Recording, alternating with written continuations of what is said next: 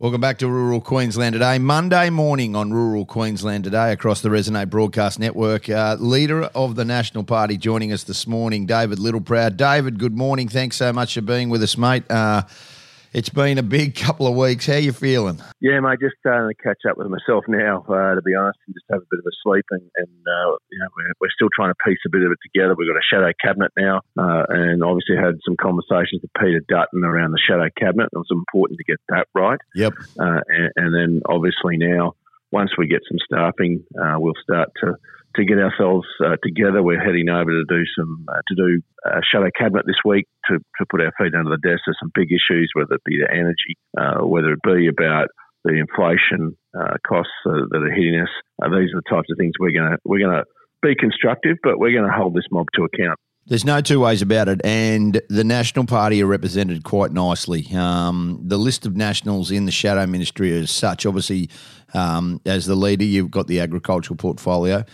Senator Perrin Davey, Water and Emergency Management. Bridget McKenzie, Infrastructure, Transport, Regional Development.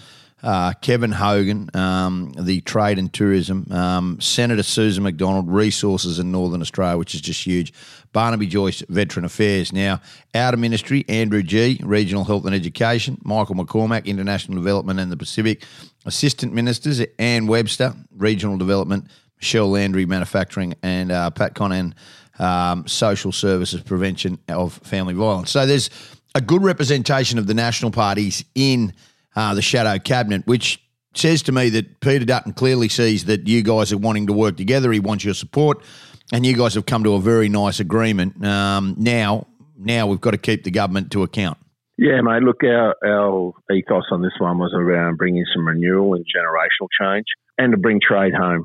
Trade's been with the National Party for generations, and in fact, many people don't think that we're free trade people, but we actually are. It's actually Blackjack McEwen that was the first one to sit down with the Japanese after the Second World War and get a free trade agreement. And look what that's done for us. So the Nats have all very much understood our place in the world and what we need to do in being able to get more for farmers. And that's to understand that we're 26 million people. We produce enough food, 5 for 80, so we have to trade with the world. So to get trade back was huge. To bring some new people through like Susie McDonald was very important to give them the opportunity to step up in terms of generational change and Perrin. And then obviously to respect the leaders of the past, to bring some calmness to the party room, but to draw on their experience. That's been what we've been trying to do, and we'll continue to do that, is to bring some new people through. We need to understand we have to listen to what the electorate said. We did hold on to all our seats, but we have gone backwards in a number where we've seen some pretty big swings against us. So we've got to understand that. We've got to listen. We've got to learn. And then obviously trying to get that balance right with Peter Dutton in holding this mob to account is important. But we've got to be constructive too, mate. Yeah. And that's why, we've came out. People don't want to clash. People don't want to clash straight up. The war that went on, and I don't think it was your blokes. I don't think it was it. But people just want some, to see what happens. Let it go out. You guys aren't going to go and shout from the rooftops. The Labor Party, they'll do it to themselves. So you guys just need to be ready to jump and obviously have solutions. Yeah, look, as I said to Peter Dutton, the Australian people wanted a Labor government. Well, we've got to give it to them because they're going to find out how bad it'll be, particularly when you look at some of the challenges we're facing. We're trying to be constructive on things like energy. I wrote to Anthony Albanese, and while there's some short-term challenges, and they're saying that's 9 years of neglect, no, that's this little thing called Vladimir Putin crossing the Ukraine border 100 days ago, which turned our energy markets upside down. What Chris Bowen actually is adopting with the states last week is exactly what we put in place, is where we're going to have secure baseload power to support the renewables that are there, and that's in gas and coal. And our plan was to protect coal through carbon capture storage and to have more gas infrastructure to be able to switch it on and off. We've also said, and I wrote to Albanese and said, let's look at the long term. Let's have a look at things like the new emerging technologies in nuclear power, the small scale modular. Now, you understand, I don't support big nuclear power plants. That's not going to happen in Australia, but there's emerging technology that's starting to happen in the United States. It has to be competitive. Now, Chris Bowen says, no, it's all too dear. Well, it's too dear on the analysis they've done at the moment. The technology is being developed now. Now, if it gets down to be competitive, why would we close our mind to that? if we can do it safely and we can do it the Australian way. We're going to pump billions of dollars into trying to understand hydrogen. Why wouldn't we look at nuclear and small-scale modular while we're at it? So, but we've got to bring the community with us, and that's why I tried to say to Albanese, let's create a political construct where there's no fighting. We just listen to one another, and if the community doesn't get there and it's not cost-effective, well, that's okay. But we've explored it, and we've given the community the chance to understand what the opportunities are.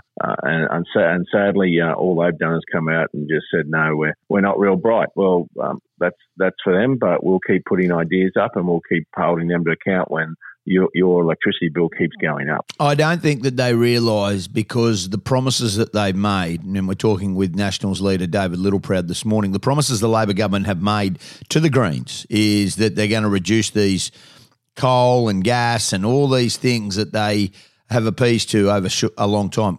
The fact of the matter is they can't.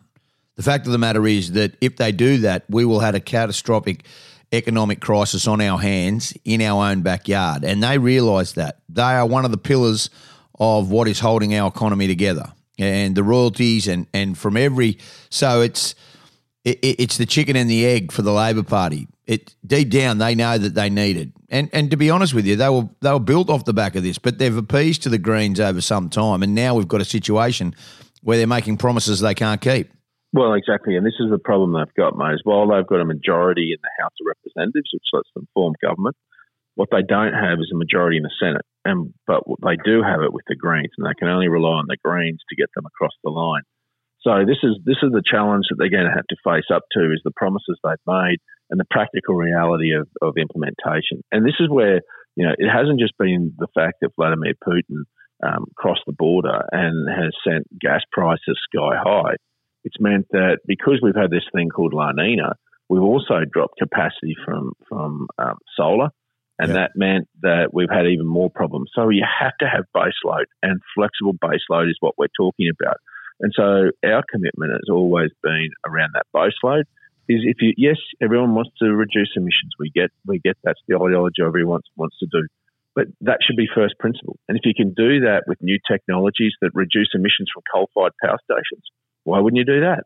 If you reduce the emissions from gas, why wouldn't you do that? If you look at new technology, yes, we're happy to look at hydrogen, but why not look at nuclear as well? But, this is a problem. The batteries are not there for renewables. No. And while you want to sing Kumbaya and say they're all there, they're not. The practical reality is you've got to keep the lights on and you've got to pay the bills. And the world's still using gas. The world's still using coal, and we're going to be sending a lot of boats out still. I get if they want to change here, but you've got to be able to keep the lights on, and you can't do that without base load power. And yes, if you want to reduce emissions, then embrace the technology that can do that even in our traditional industries. That's common sense. That's the Australian way. That's what the coalition said from the start, is how you handle this, in reducing emissions, but making sure you're cheap, reliable power. Yeah, well said. Now, David, quickly, asylum seekers, we're all cheering about, and the society is so happy about what's gone on in Billawheeler. And that's just the sentiment. But the bottom line is that we need to make sure that our borders are secure. Our immigration laws, I believe, have been absolutely spot on over the last 10 years. We have, and the boats were coming. They were coming and coming and coming and coming and coming. But you know what has happened? They have stopped. But now we've got to change a government. We've already got where a new asylum seeker vessel has already been spotted. It hasn't taken long. People watch these things. They understand when there's a relaxation of laws around asylum seekers. And now we're in a situation where we need to be very, very careful about our border control. Oh, totally, mate. And what these people smugglers are doing is testing the business model of a new government. They remember the last time this mob were in and they were able to send hundreds of boats across and thousands of people lost their lives, but they made a lot of money. So what they're doing now is they're testing the resolve of this government to see whether they're going to hold up to those policies that we had. So this is a real test to this government, and I suspect there'll be some more boats that'll come. We won't hear a lot about them. They'll keep it as quiet as they can, but we need to make sure that they hold the line in terms of what we've been able to do. Now, I get there's people out there, they got all the compassion in the world, and we should open up free borders. I don't accept that. I think we've got a responsibility as a government, first and foremost, is to keep you safe. And you can only do that when we know who's coming into this country, not sneaking in on a boat, trying to come in and then doing a bit of time in a detention centre and then they let them out. That's not the way to do it. The way to do it is you wait your turn, you go through the process, and we have a look at you. We run the ruler over you, and we make sure you're up to what we expect to live in the best country on the planet.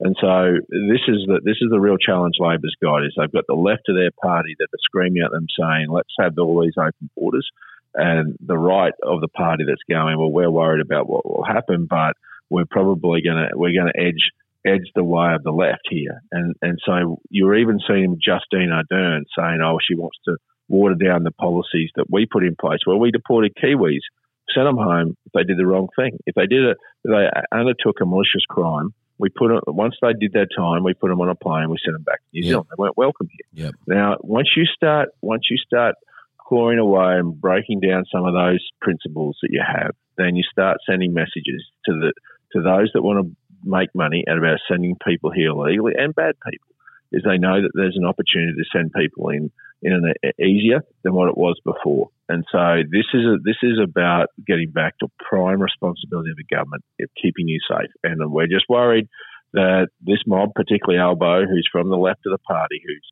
got a lot of compassion in the world, and good on him, but that doesn't always keep you safe. And that's what we're worried about, is they're going to crimp away from some of these policies that we've had, and that means we're not going to be as safe. Are you worried about that, David? You're a father. You actually know how hard it has been. You're privy to information and a lot more information about border security than the average Australian. Do you get concerned about it? Oh yeah, there's some bad people out there in the world, and the world's changing. There's a new world order, and while we live out in regional Australia, and there's relative safety out here because we're not in the cut and thrust of capital cities, and we're probably not prime targets for some of the threats that are there. They are real, and there are things that we actually have to take into account. While we never publicise them to a granular level while you're in government, because that's just not what you should do in terms of treating that sensitive information. It is real, and this is the thing, is that the world's changing. People do want to do us harm, and the best way to make sure we can protect ourselves is to protect the natural advantage we've got, which is an island country. Yep. And so all we need to do is to continue to make sure we keep those strong borders.